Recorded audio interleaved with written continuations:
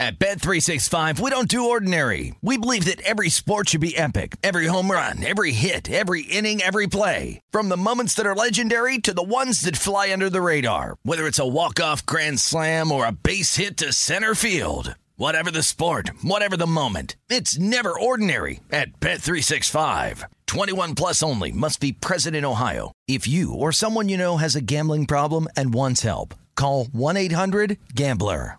When you drive a vehicle so reliable it's backed by a 10-year, 100,000-mile limited warranty, you stop thinking about what you can't do and start doing what you never thought possible. Visit your local Kia dealer today to see what you're capable of in a vehicle that inspires confidence around every corner.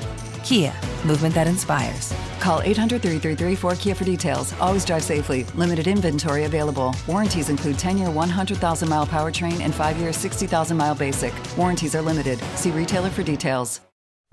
I'm Alex Rodriguez. And I'm Jason Kelly. A-Rod and I host a show called The Deal, and it's all about the intersection of sports, business, and culture. Recently, we got to sit down with Stephen A. to talk about something a little different for him, his business. If I had to crystallize where business came to the forefront of my mind was when I got fired in 2009. There's a difference between making money and learning business. Listen to The Deal wherever you get your podcasts. First things first, this is about truth-telling. I have no agenda. Zero. I always have questions. What's the problem? That's just who I am. This is what No Mercy is all about. Hey, here I come. You can book it. This is the moment of a lifetime. The clock's ticking like my lifeline. Until I flatline, I push it to the red line. Who gon' stop me high? Who gon' stop me high? Breathtaking, a move that I make. I give it everything I got. Cause that what it takes. I push the limit till it break. The heart of the brave. The soul of a legend with the will to be great. Hold up. Welcome.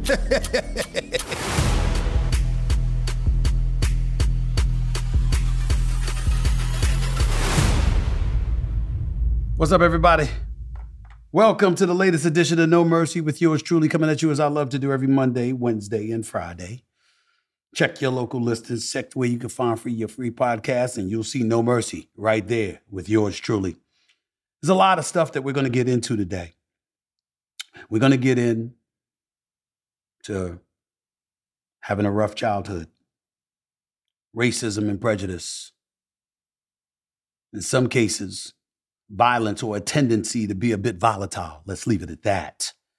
Might get into that, might get into professional athletes and some of the things that they do, some of the reasons why they do it, some of the trials and tribulations that they have to overcome that they never felt comfortable enough to talk to anybody about because they couldn't trust that it would be inhaled and absorbed appropriately.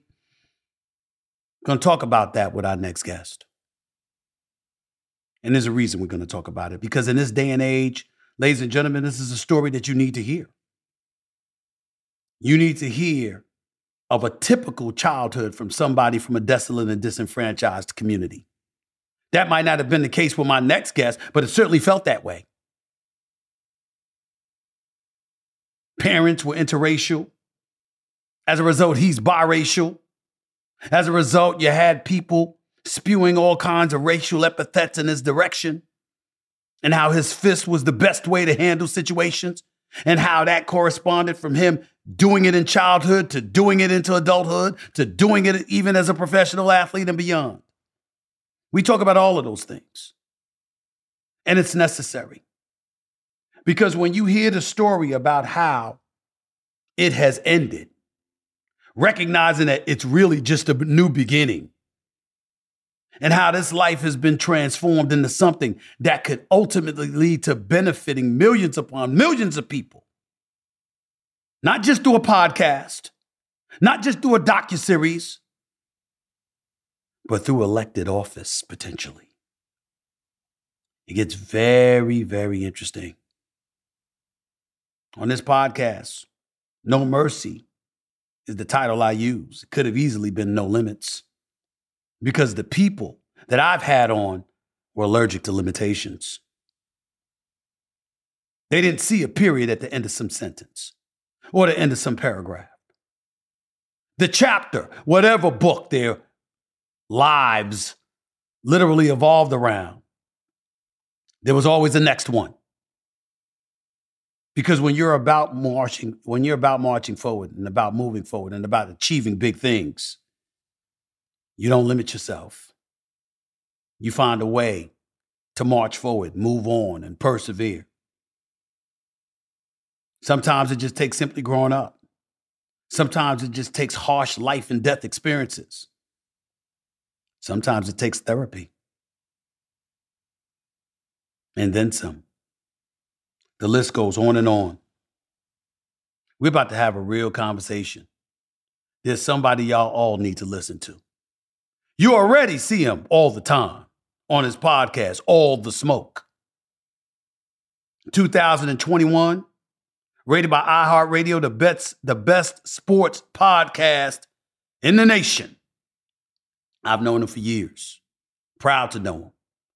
Does a great job as an analyst on ESPN from time to time. NBA Today, mainly.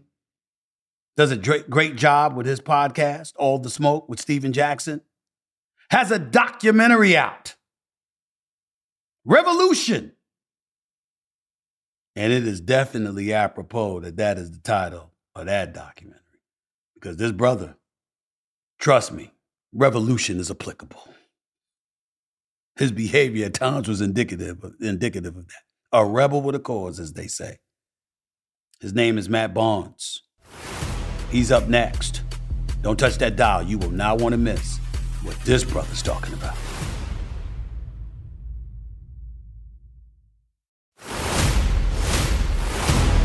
This is the moment of a lifetime. The clock's ticking like my lifeline. Until I flatline, I push it to the red line. Who gon' stop me high? Who gon' stop me high? My guest on this episode brings new meaning to the words never back down.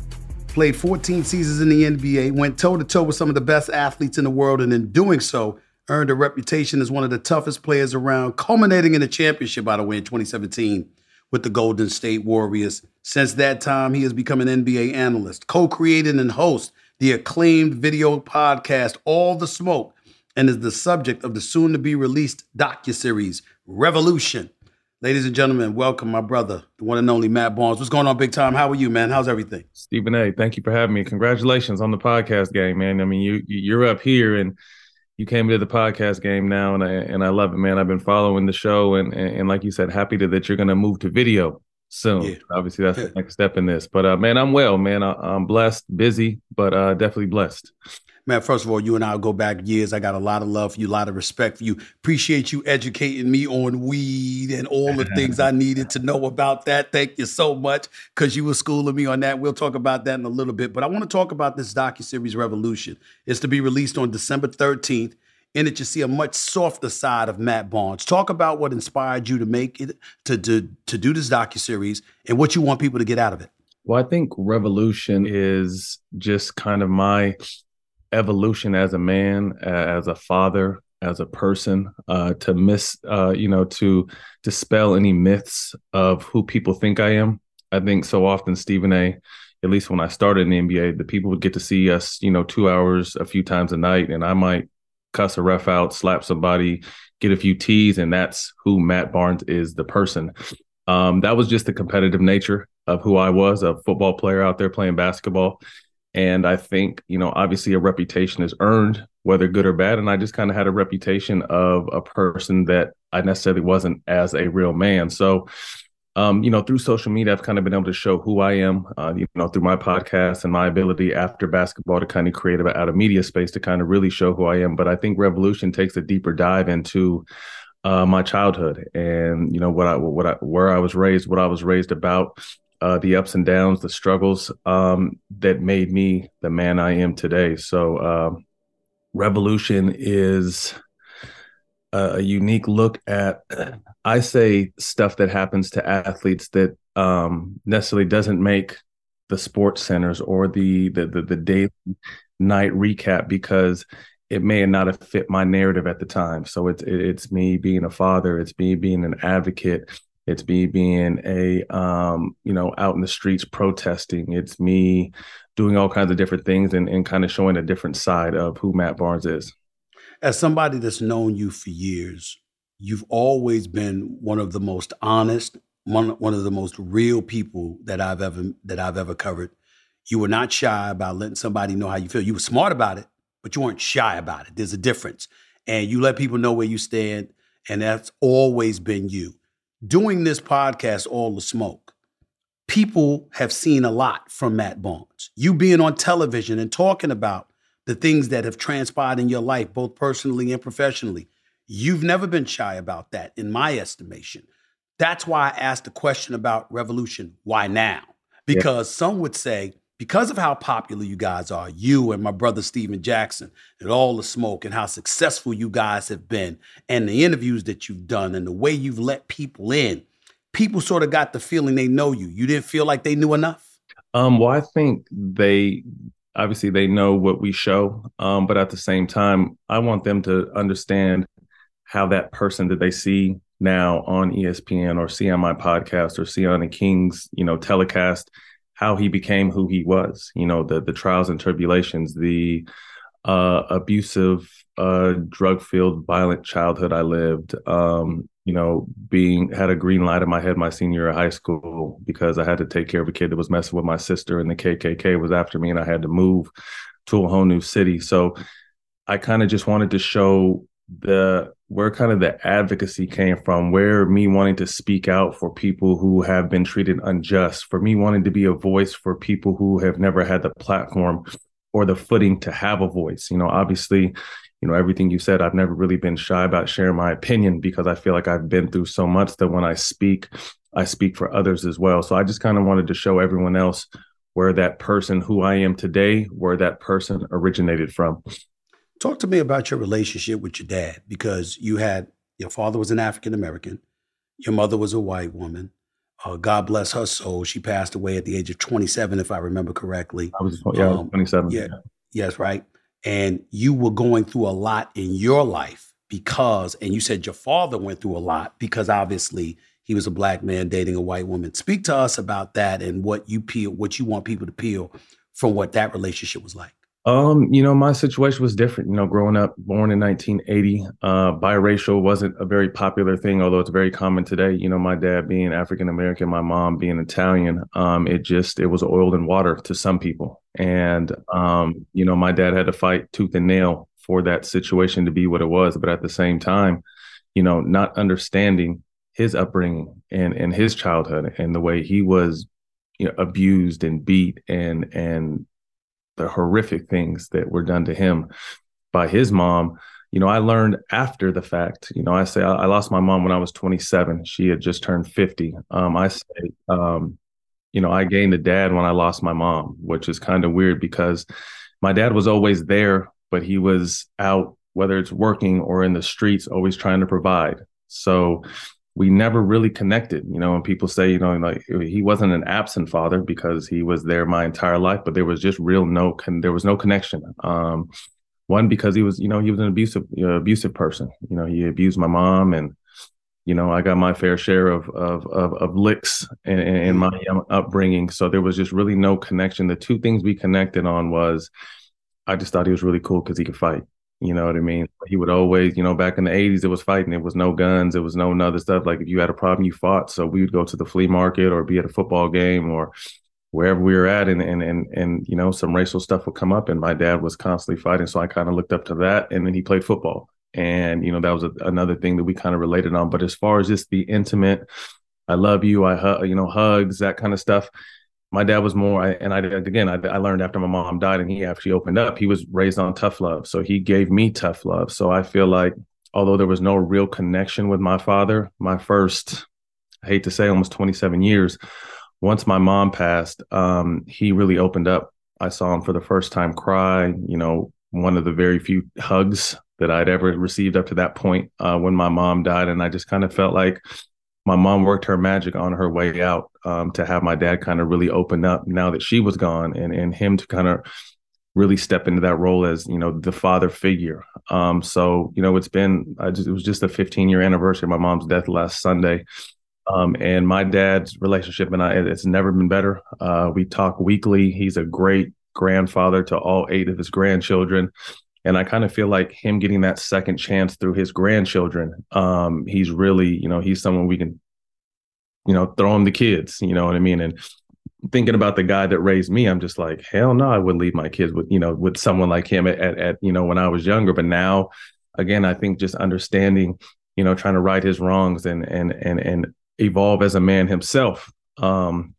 We're great now. We spend holidays together. We conversate. I love you as a regular thing. And when I was a child, never heard that from him. So again, I think as I evolve as a man and we all evolve as people, I'm really proud of my dad for taking that step of just kind of trying to right his wrongs, making his apologies. And to me, it's never too late to be a father. Did you feel, as you reflected on, because obviously you got into a lot of tussles in your career. I think you told folks you've been fined over $600,000 in your career, fines and all of this other stuff. I definitely saw your share of arguing with referees. You definitely never hesitated to get into it with players. That's what you did. And you wasn't shy about it at all. But when you think about your evolution, how did you get to a point where you looked at you, even in your post-playing career, and said, there's so much more work for me to do internally? How did that come about? Was it because of your father? Was it because of your children? I mean, I imagine it's all of the above, but I'm asking, if you had to choose one more than the other, what was it? I think, obviously, once I stopped playing, everything slowed down. And, I kind of attribute it to, athletes starting to speak on mental health. Coming up as a Black man, the last thing to do is you're going to admit any kind of weakness. It wasn't accepted. It didn't fly. So I just think, athletes starting to come out with, hey, I need help here. And me being someone who was always on the front line, ready to go, I just thought that was so courageous of these guys to, you're making a bunch of money and you could probably be ridiculed or made fun of, but they didn't care because they felt like they needed that help. And, I just kind of took a deep dive look at myself when I turned 40. I'll be 43 in March. Okay. When I turned 40, I just stared at myself in the mirror one day and, you're doing great things. Your post-career is going well, but as a person, I think there's a lot of things I can still improve on as a man. And that's when I started seeking counseling. Matt, that's less than 3 years ago. So all of this time that's been going on, less than 3 years ago, you reached this point. 3 years ago, because like I said, the life was in the fast lane so much. I was always on the go, whether it be my career, and then I have kids. And once I finally retired from the NBA, there was so much stuff I wanted to do with the family that, again, once everything kind of slowed down, like I'm going into year 6 of my retirement, life kind of slowed down, I feel like, at 40. And I really kind of started, how the NBA starts to slow down maybe after year 5 or 6, where the game is a little bit slower and you really kind of get a grasp of how you feel. I kind of felt like I got a grasp on my life at like 40, although I wasn't, I would have my occasional flare-ups. I wasn't a wild person, per se, but just kind of, wanting to evolve as a man and wanting to be better and understanding what my childhood was about and some of the habits I had as a man, as a husband, as a boyfriend, as a father. Some things I just wanted to fix, and I wasn't afraid, again, because other athletes started doing it and talking about it, and it was becoming more of a conversation. I was like, I'm going to give this a try. And it was been one of the best decisions I make. And I'm in 2 different kinds of counseling, and it's been great. What are the 2 different kinds of counseling? One is couples counseling, and then one is just individual, one-on-one, being able to, because Stephen, I mean, we go, even yourself, we go through so much. It's kind of hard to just tell anyone about our life, because if some of the stuff we tell gets out there, it could be damaging not only to us, our family, our job. So just being able to have someone to lean into. And I credit my girl big time, because and I say this with all due respect, I just didn't feel like, a typical older white male counselor could relate to me. And my girl did her homework and found a biracial counselor who was Mexican and Black, and had several years in this space and has been divorced. And for some reason, he and I just hit it off like we have known each other forever. And him starting off as an entertainment lawyer and then transitioning into a counselor, he'd kind of been into the space that I'm in now and had other clients, similar walks of life in me. And I just think we hit it off. And, the tools he's been able to equip me with to handle situations across the board now are just something I never had before. I wasn't taught to, although my dad was there, I wasn't taught how to treat a woman. I wasn't taught how to raise a family. I wasn't taught, all this stuff was learning on the fly. I was taught to fight, very early on. When I moved from the Bay Area to Sacramento, I faced racism for the first time. And that was, although I'm half Italian, that was the first time I was ever around white kids. And it used to break my heart when they would call me nigger and not let me play. And no one let me play. And I would want to go home and cry to my mom. And my dad was like, nah, forget that. If they call you nigger, fight them. So at 9 years old, third grade is when I started fighting for my respect and my opportunity to belong. And I took that with me literally my entire life. And, that's why during my career, when people would say he's always into something, if you really think back, none of my altercations had to do with like someone challenging me one-on-one. It was always me coming to the defense of my teammates because I looked at my team as family. So, I was taught younger, your brother or sister fight, I don't care if they win or lose, you're fighting too, or I'm gonna get your ass. So most of the time you did get into stuff, you had somebody's back. You was always in the tussle because of somebody else. It was never rarely. I mean, and I didn't really call the Kobe stuff a tussle because that was kind of a one-on-one type thing. But outside of that, if you look at all my fines, suspensions, it was coming to the defense of a teammate because to me, my team was my family. So again, I say all that to say I was taught one way. You know what I mean? And as you get older, you have to change your ways. And, now you have to be able to use your mind to navigate situations at my age now and with so much still to lose. And that's why I felt like this was the best route. One of the things that I've noticed as well is that, you talk about yourself and a lot of the changes that have been taking place and you're to be applauded for that. But there's something bigger going on because you're an activist at heart. And you look to do things that you believe will better the community. You talked about a lot of issues pertinent to athletes, and we see the platform that you and Stephen Jackson so exceptionally well give athletes every single day. And you speak on a lot of different issues. You're unafraid to do so. What's that about? Is that something that came about as of late, or is that something you always wanted to do, and once you had the platform to do it, you tackled it? I think that started my senior year of high school, and I briefly touched on it, where I was a senior about 3 months away from going to UCLA, and I went to a predominantly white school. My parents, the one thing about my parents was they always put me in white schools, and I never understood, never got it, but I get it now. But I was in a predominantly 97, 98% white high school and never had any issues. Literally up until 3 months I was about to graduate. My sister was 2 years behind me. And there was a kid that kept bothering her, kept harassing her and her girlfriends, calling her a nigger girl and brown girl, black girl, pushing her, harassing her. And she didn't tell me at first because she knows where I'm at. So she would, she was trying to go to, administration and let them know, and they never did anything. And then one day she caught me as I was leaving school because I had my fourth period. After fourth period, I was done. And this kid had spit in her hair and called her a nigger in front of all her girlfriends, and her 3 little friends came and found me and told me what happened. And this kid just happened to walk by. So, I did what a big brother was supposed to do. I put paws on him and beat him good, and was taken to the principal's office. And what really broke my heart was, again, All-American football player, All-American basketball player, full ride scholarship to UCLA, 3 months away from that happening. Administration thought that, and we told them what happened. My sister still had the spit in her hair. And this kid's dad's a prominent lawyer in Sacramento, and he wasn't raised this way. And, you can't be going around just beating up people because you're bigger. And I'm just like, what? Do you hear what we're telling you? So I say all that to say is I got suspended for a week. And while I was suspended, the KKK came and vandalized my high school, hung a mannequin in the big oak tree with my football jersey on, and Die Barnes was across the whole school. They burned down a bathroom.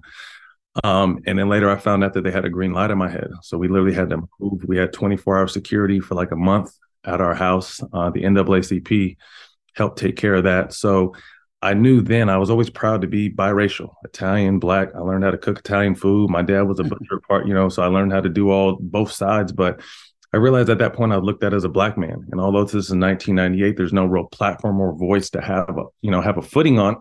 I just started speaking out on inequalities, calling people on their shit. And, lo and behold, as we continue to evolve as a society and social media came out, I really think the first time it kind of came to fruition was, the Donald Sterling season with the Clippers and, 2014. what he said, and he got kicked out. And, people asked me, what did you think? And I'm just like, it's definitely an unfortunate situation. It's wrong, but I felt real racism. Like, people have tried to kill me because of the color of my skin. And, although what Donald Sterling did was wrong, I feel like he's not the only one. He's just the only one dumb enough to get caught. So I really felt like, from my 18-year-old self to finally now, I think I was 34 at that time when the actual platform arose, I just always knew that I wanted to be able to speak for the people who didn't have a platform, speak for people who face racism, speak for the injustices that we see daily against Black and brown people. And again, that's when that seed was planted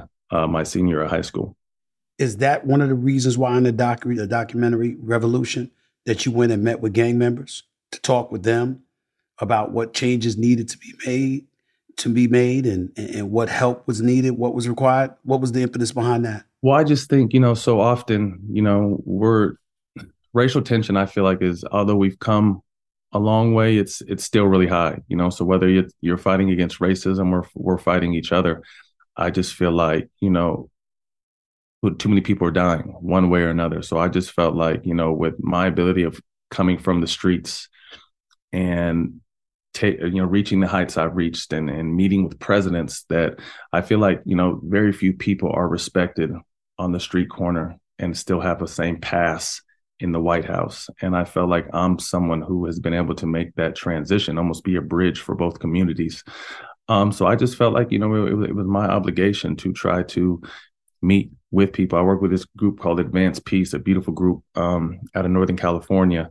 And what they do is they work firsthand with the, majority of the crime in cities are committed by a handful of people that have their hands all throughout the city. So this group works with the people who do the shootings or who are most likely to be shot. So the people who are on the front line. And I started working with these groups and going out and meeting these gang leaders and really asking them, because our push to gangs these days is, put the guns down. But then what? There's not you see it's dramatized on social media where people want to do gangster stuff and right. tote guns, but some of these people are really, it's a way of living. You know what I mean? So when we're telling them to put these guns down, I'm talking to them about, what can we replace the guns with? What would you guys like to see in your communities? What would you like to see? What can we help with to kind of help bridge the gap? Because again, that gun is a means of life. It's how they feed themselves. It's how they feed their family at times. So I wanted to see where we can take it to help them permanently put down the guns. Because again, if it's a temporary fix,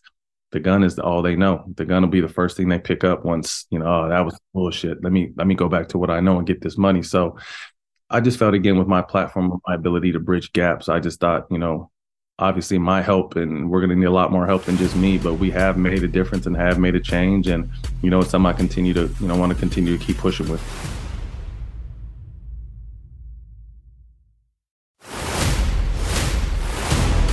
This is the moment of a lifetime. The clock's ticking like my lifeline. Until I flatline, I push it to the red line. Who gon' stop me high? Who gon' stop me high? Former mayor of Sacramento, former NBA star Kevin Johnson. People forget how big time that brother was. He was something special. Kevin Johnson was a monster. You understand? And then obviously became a mayor of Sacramento. That seemed to be inspirational to you. You listen to you talk right now. Matt Barnes, is politics in your future, my brother? I mean, are you running for office anytime soon? Could be. I told myself at like third, because again, KJ motivated me. And to me, it wasn't so much Stephen A. that the policy side. When I first got into it, I just saw what he was doing to his community, Oak Park. And, my auntie had her throat slit and killed, left in the gutter in Oak Park. So I know how ruthless it is out there. So I saw the change he was making in the community. And I'm just like, damn, like he played basketball and he's from here and he's the mayor of Sacramento now. So that was my initial interest. And then as that interest kind of started to grow, I started learning the policy side. So I started getting up in the state capitol and started helping passing bills and pushing bills and walking the halls and meeting senators and shaking hands and kind of just learning. So you were doing all of this in Sacramento? Yeah. Wow, I didn't know that.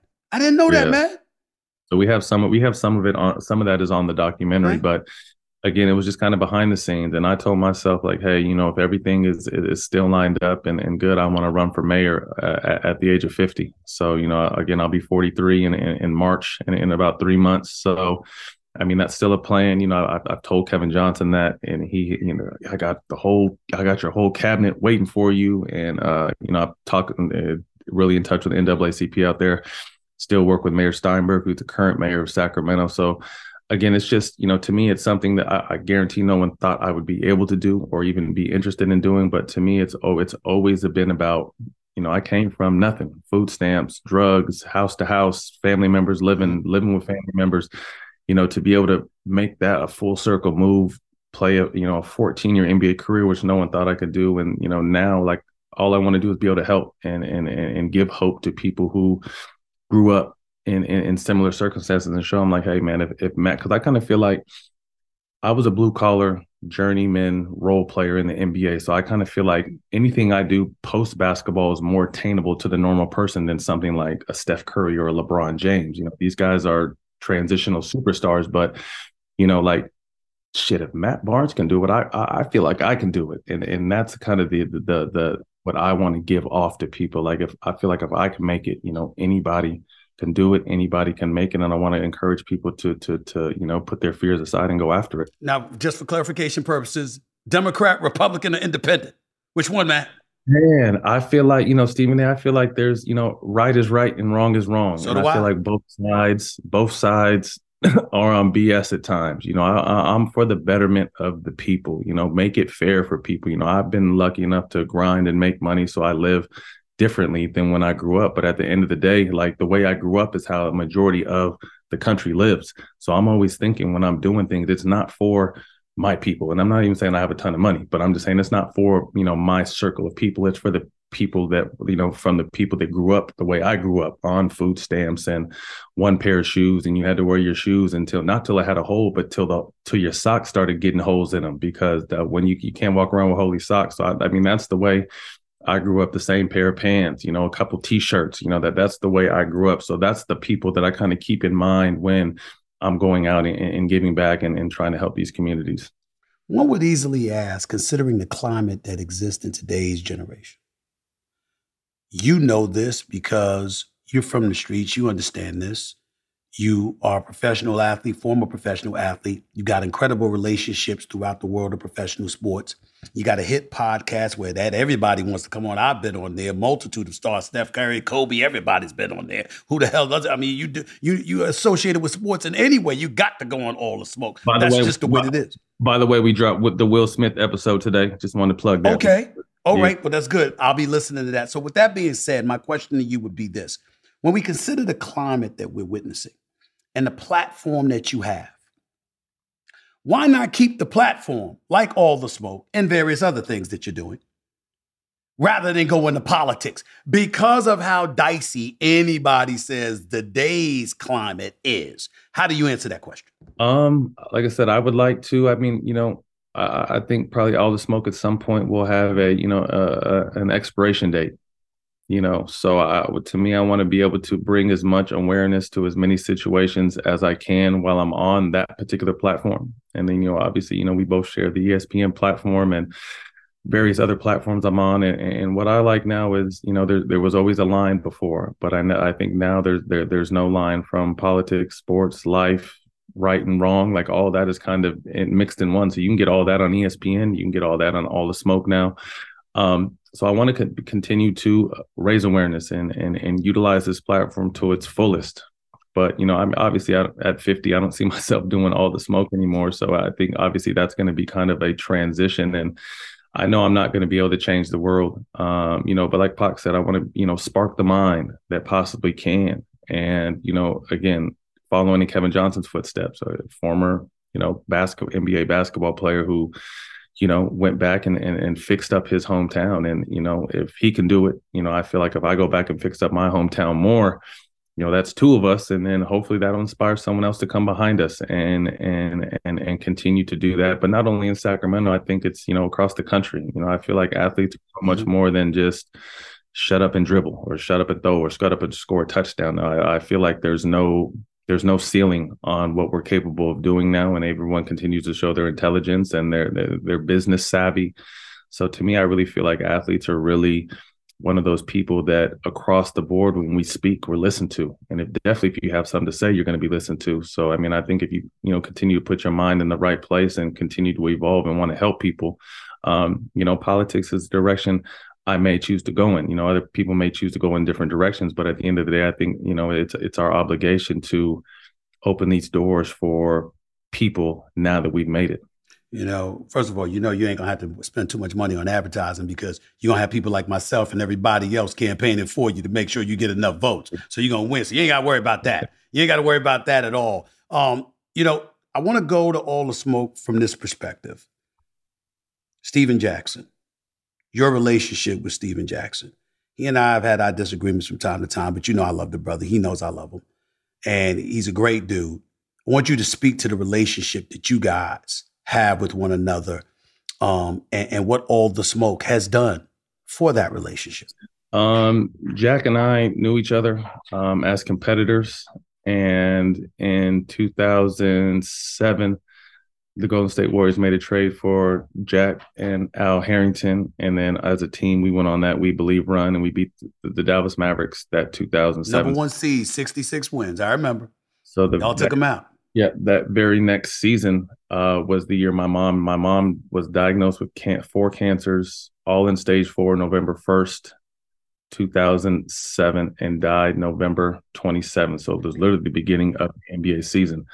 So that that We Believe season was kind of my mark in the NBA. Like, hey, I'm here. Like, I bounced around, hadn't got an opportunity, but it was finally my chance to show the world, like, okay, he can play some basketball. So to start the next season with the death of my mom, I was out of it. And Jack was the one person, although we really only knew each other 6 to 8 months. Again, we played against each other a handful of years, but Jack was the one guy every single day that would check on me, come by the house, bring me food.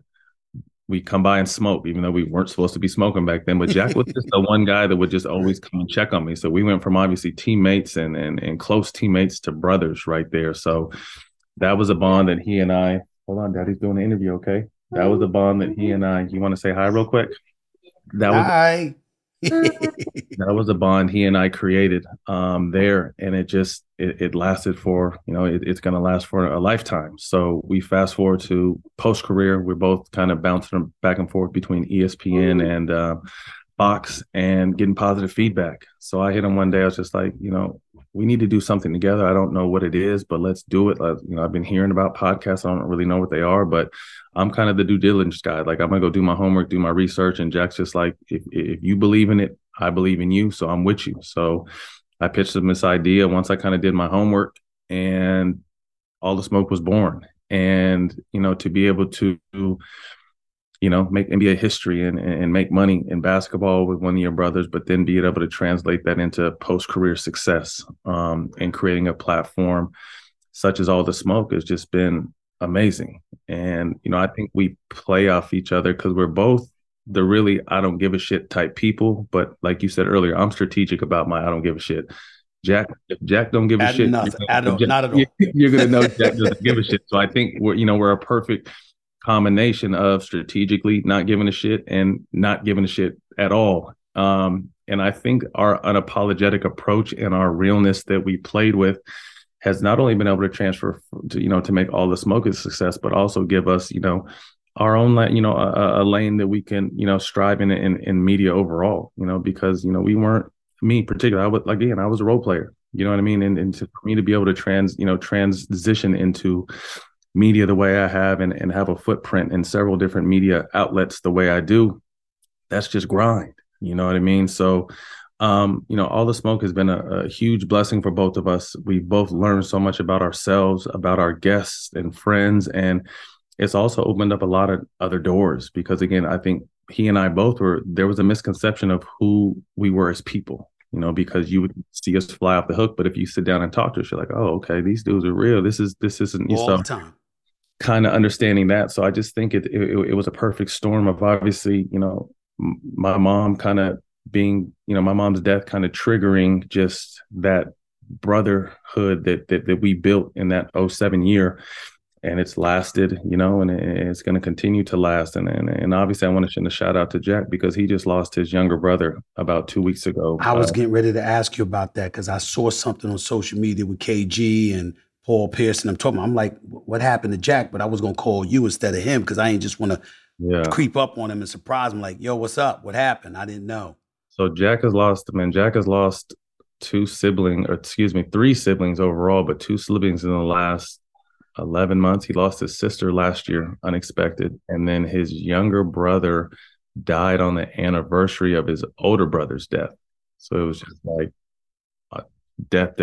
So it was, it's, obviously sending love out there, to him and sending healing and prayers to his family. But yeah, I've kind of been doing, trying to pay it back now because again, a loss is loss of a brother, loss of a sister, loss of anyone is tough. So, he's trying to navigate that right now and trying to find his bearings. So, I'm checking in on him as much as I can and making sure he's good as well. So definitely wanted to make sure I do the same. Last couple of questions before I let you go. You guys got an incredible roster of guests. Obviously, we just finished alluding to that with all the smoke. Who's the one that made the biggest impression? The one that impacted you guys the most? Who would you say that was? I can't say one. I can say it's been a handful. I mean, to your credit, you crossing that line and coming over to us. I think you helped, legitimize us as a podcast. And I think I told you that before, and the appreciation for you to take your time doing that. Obviously being able to do Kobe's, a lot of people saying that was Kobe's last interview. So being able to, show the world the Kobe that we knew was important to us. Kevin Hart was a big interview for us. Again, kind of crossing that A-list mainstream media. Shannon Sharp was a big one, really learned a lot from. And then just our recent one, in the midst of everything that Will Smith has going on in his life, he was gracious enough to sit down with us and spend about a good hour and a half. And it was really my first time getting a chance to meet Will. And when I tell you, he walked in the room like we had known each other for years. And I know he's an actor, but you can tell when someone is genuine. And real knows real.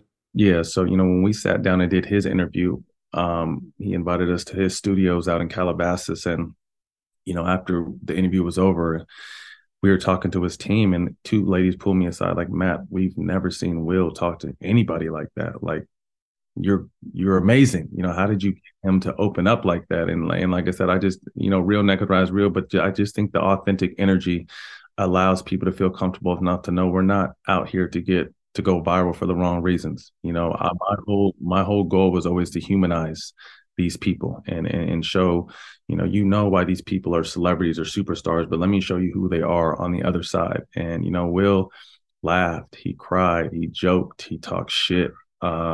He spoke to us in such a transparent nature. You would think that we've, again, known each other for a long time. So I'm really excited about this interview, and I hope that people, can take away, what we got out of it, which is, everybody makes a mistake, but this guy is, I grew up on Will Smith. You know what I mean? I think a lot of us grew up and love Will and won't let one bad night define him as a man.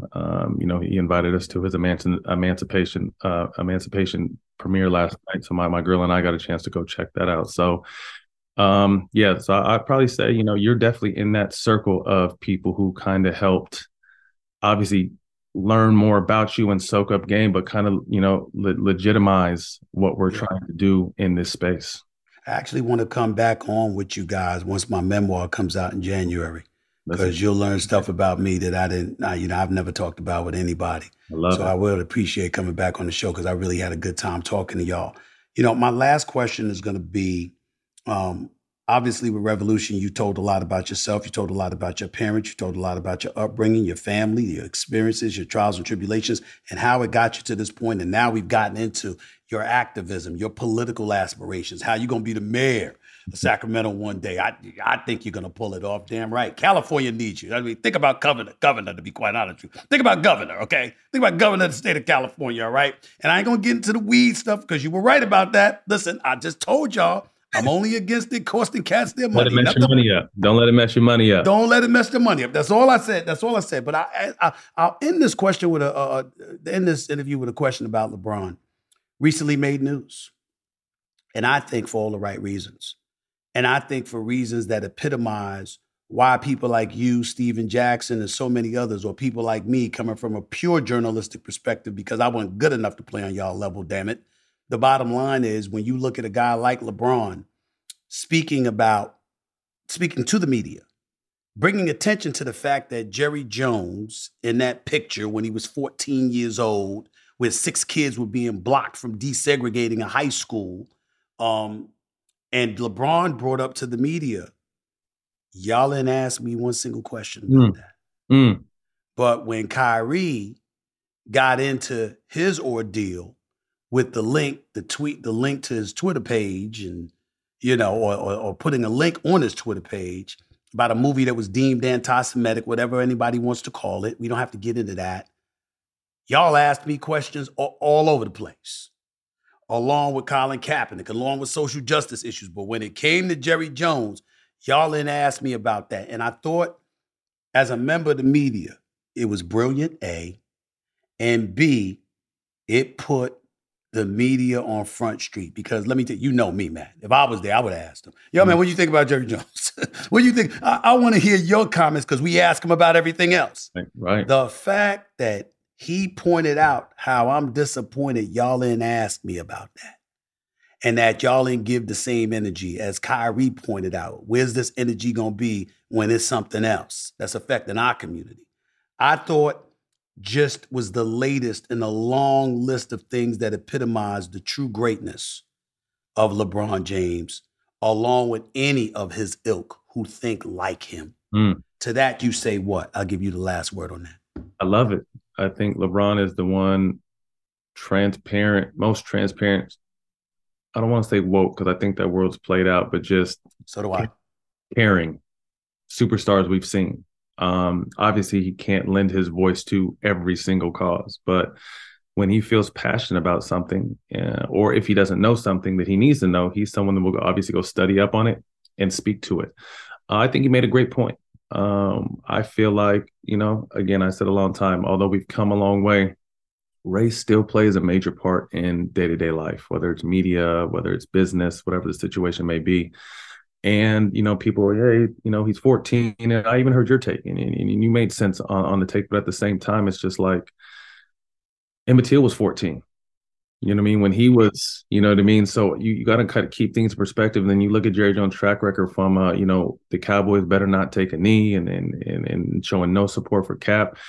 And then I'll even take it further. I mean, what happened to the Brett Favre stuff? And I just saw the other day he wants to be taken off the lawsuit. Like, bro, you stole. Ain't that something? You know what I mean? And stealing welfare money. That both of those guys, prominent figures, great fixtures, have done great things in the NFL and for the game of the NFL, but their mistakes or mishaps, if they get touched on, it's very briefly.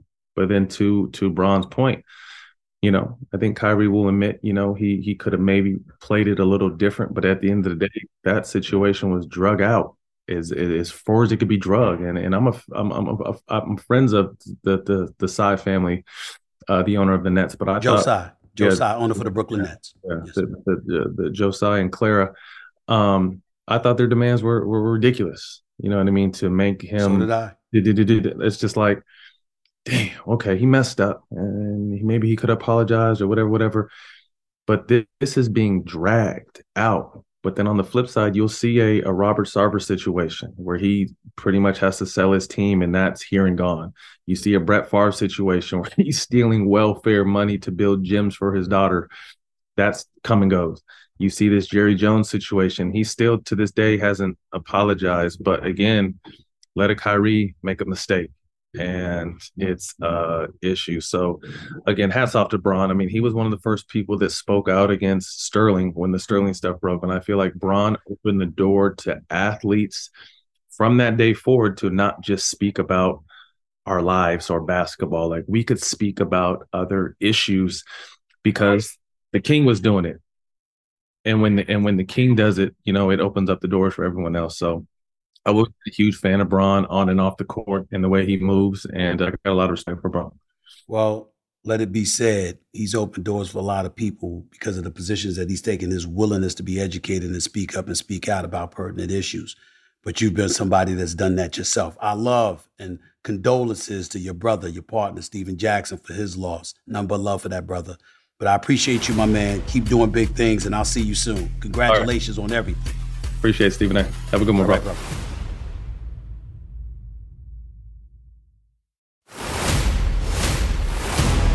This is the moment of a lifetime. The clock's ticking like my lifeline. Until I flatline, I push it to the red line. Who gon' stop me high? Who gon' stop me high? Thanks again to the one and only Matt Barnes, co-host All the Smoke podcast, executive producer of the new documentary, Revolution. What do you say? What do you say after an interview like that? What didn't he say? What didn't he add? What didn't he touch on? Do you walk away from an interview like that looking at him as if he's some villain, as if he's some hothead? Because I know I don't. Highly intelligent brother, subjected to a lot of trials and tribulations most kids can't find their way out of. Totally explained because of his upbringing and how his father demanded certain things, how he handled things with his fist. Beat up that dude that spit in his sister's hair. Wouldn't we have done the same thing? Somebody spit in your sister's hair and call her the N-word and all of this other stuff. What would you have done if you were a big brother to a sister that had happened to? Gandhi might have whipped somebody's behind. But just all the things that he alluded to. And I've known Matt Barnes for years. And there's a lot that I never heard him talk about. And it's going to be real interesting to see. I think that this is must see. I'm definitely looking forward to watching it again. It's a lot to tell. But when he closed out the way that he did by talking about LeBron James and what he did as it pertained to Jerry Jones and how he put the media on blast because he held them accountable. What did Matt Barnes say? He brought it home. We've come a long way as a society, but we've got a long way to go, particularly as it pertains to issues of race. Treating everybody the same, not differentiating, judging people on the content of their character, not the color of their skin or ethnicity. How many times are we going to learn? How many times is it going to be proven that that's the best way to make the world a better place? You know, see, my mind drifts when we talk about some things. I'm not an advocate of violence. I don't want anybody to get shot by police, for example, just as a hypothetical. But if you are an unarmed black man and you get shot by police, doesn't the police need to explain how that happened, but people who actually shoot at them or murder other people end up getting arrested? Something as basic as that has nothing to do with what Matt Barnes was talking about, but then again, everything to do with it. Has nothing to do with what LeBron James did in his post-game conference after the Lakers won the other night, but has everything to do with it. Because as vile and unfortunate and disgusting as some things may be in our society, we can rationalize it to some degree and work to alleviate it, working in unison with one another if the behavior is consistent. But when the behavior is inconsistent and there seems to be a discrepancy as it pertains to how one group of people are treated compared to others, it causes problems. Now, Stephen A., why would you bring that up? Because isn't that what Matt Barnes was talking about when he was a kid? Isn't that what he was talking about when he was in high school? Isn't that what he was talking about when he was in college? Isn't that what he was talking about when he ultimately became a pro and he had to carry all of that emotional baggage with him into adulthood? Losing his mother at 27? Ultimately seeking therapy 13 plus years later, less than 3 years ago? Finding out more and more and more about himself? and ultimately learning what society needs to do to learn more about itself so we can all get better. Doesn't it make sense? It really does when you think about it. That's why all the smoke is so important. It's why Matt Barnes' aspirations for himself to be the next mayor or to be the mayor of Sacramento by the age of 50 is so important. Ladies and gentlemen, we got politicians running around here in their 80s. If Matt Barnes could be the mayor by age 50, what's stopping him from being the governor by age 55? What's stopping him from potentially running for the highest office in the land? Trump did it. Why not Matt Barnes? Why not Matt Barnes? I love it when stories like this are told. It's special. As he alluded to, it tickles the imagination, giving an indication of what things are out there to be accomplished. After listening to Matt Barnes, hell, I might not joke around anymore. I might think about running for office one day. I mean, I'm half lying. But I would love to sit up there and look at a microphone one day and say, seriously, my name is Stephen A. Smith, and I approve this message. That would be hilarious. Never know what's possible. Big dreams are obtainable for anybody who pursues them with a dream, a plan, and a commitment to execute it. Matt Barnes has proven he's one of those dudes. My props to my brother. Very, very proud of him. That's all for today. I'm about to get on out of here. Thank you for listening as always. And remember, as I always tell you, you don't have to know sports to know mercy. Peace and love, everybody. Till next time. This has been a presentation of Cadence 13, an Odyssey company in association with Stephen A. Podcast Productions. Episodes of No Mercy are available now for free wherever you get your podcasts.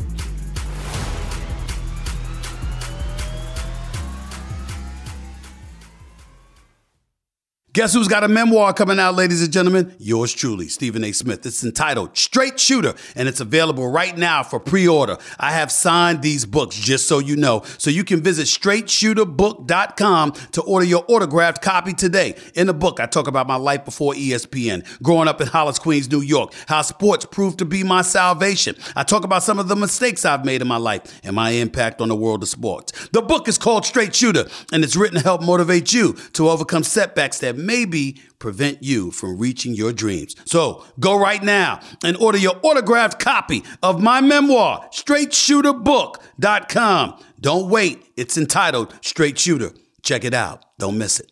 At Bet365, we don't do ordinary. We believe that every sport should be epic. Every home run, every hit, every inning, every play. From the moments that are legendary to the ones that fly under the radar. Whether it's a walk-off grand slam or a base hit to center field. Whatever the sport, whatever the moment, it's never ordinary at Bet365. 21 plus only. Must be present in Ohio. If you or someone you know has a gambling problem and wants help, call 1-800-GAMBLER. I'm Alex Rodriguez. And I'm Jason Kelly. A-Rod and I host a show called The Deal, and it's all about the intersection of sports, business, and culture. Recently, we got to sit down with Stephen A. to talk about something a little different for him. His business. If I had to crystallize where business came to the forefront of my mind was when I got fired in 2009. There's a difference between making money and learning business.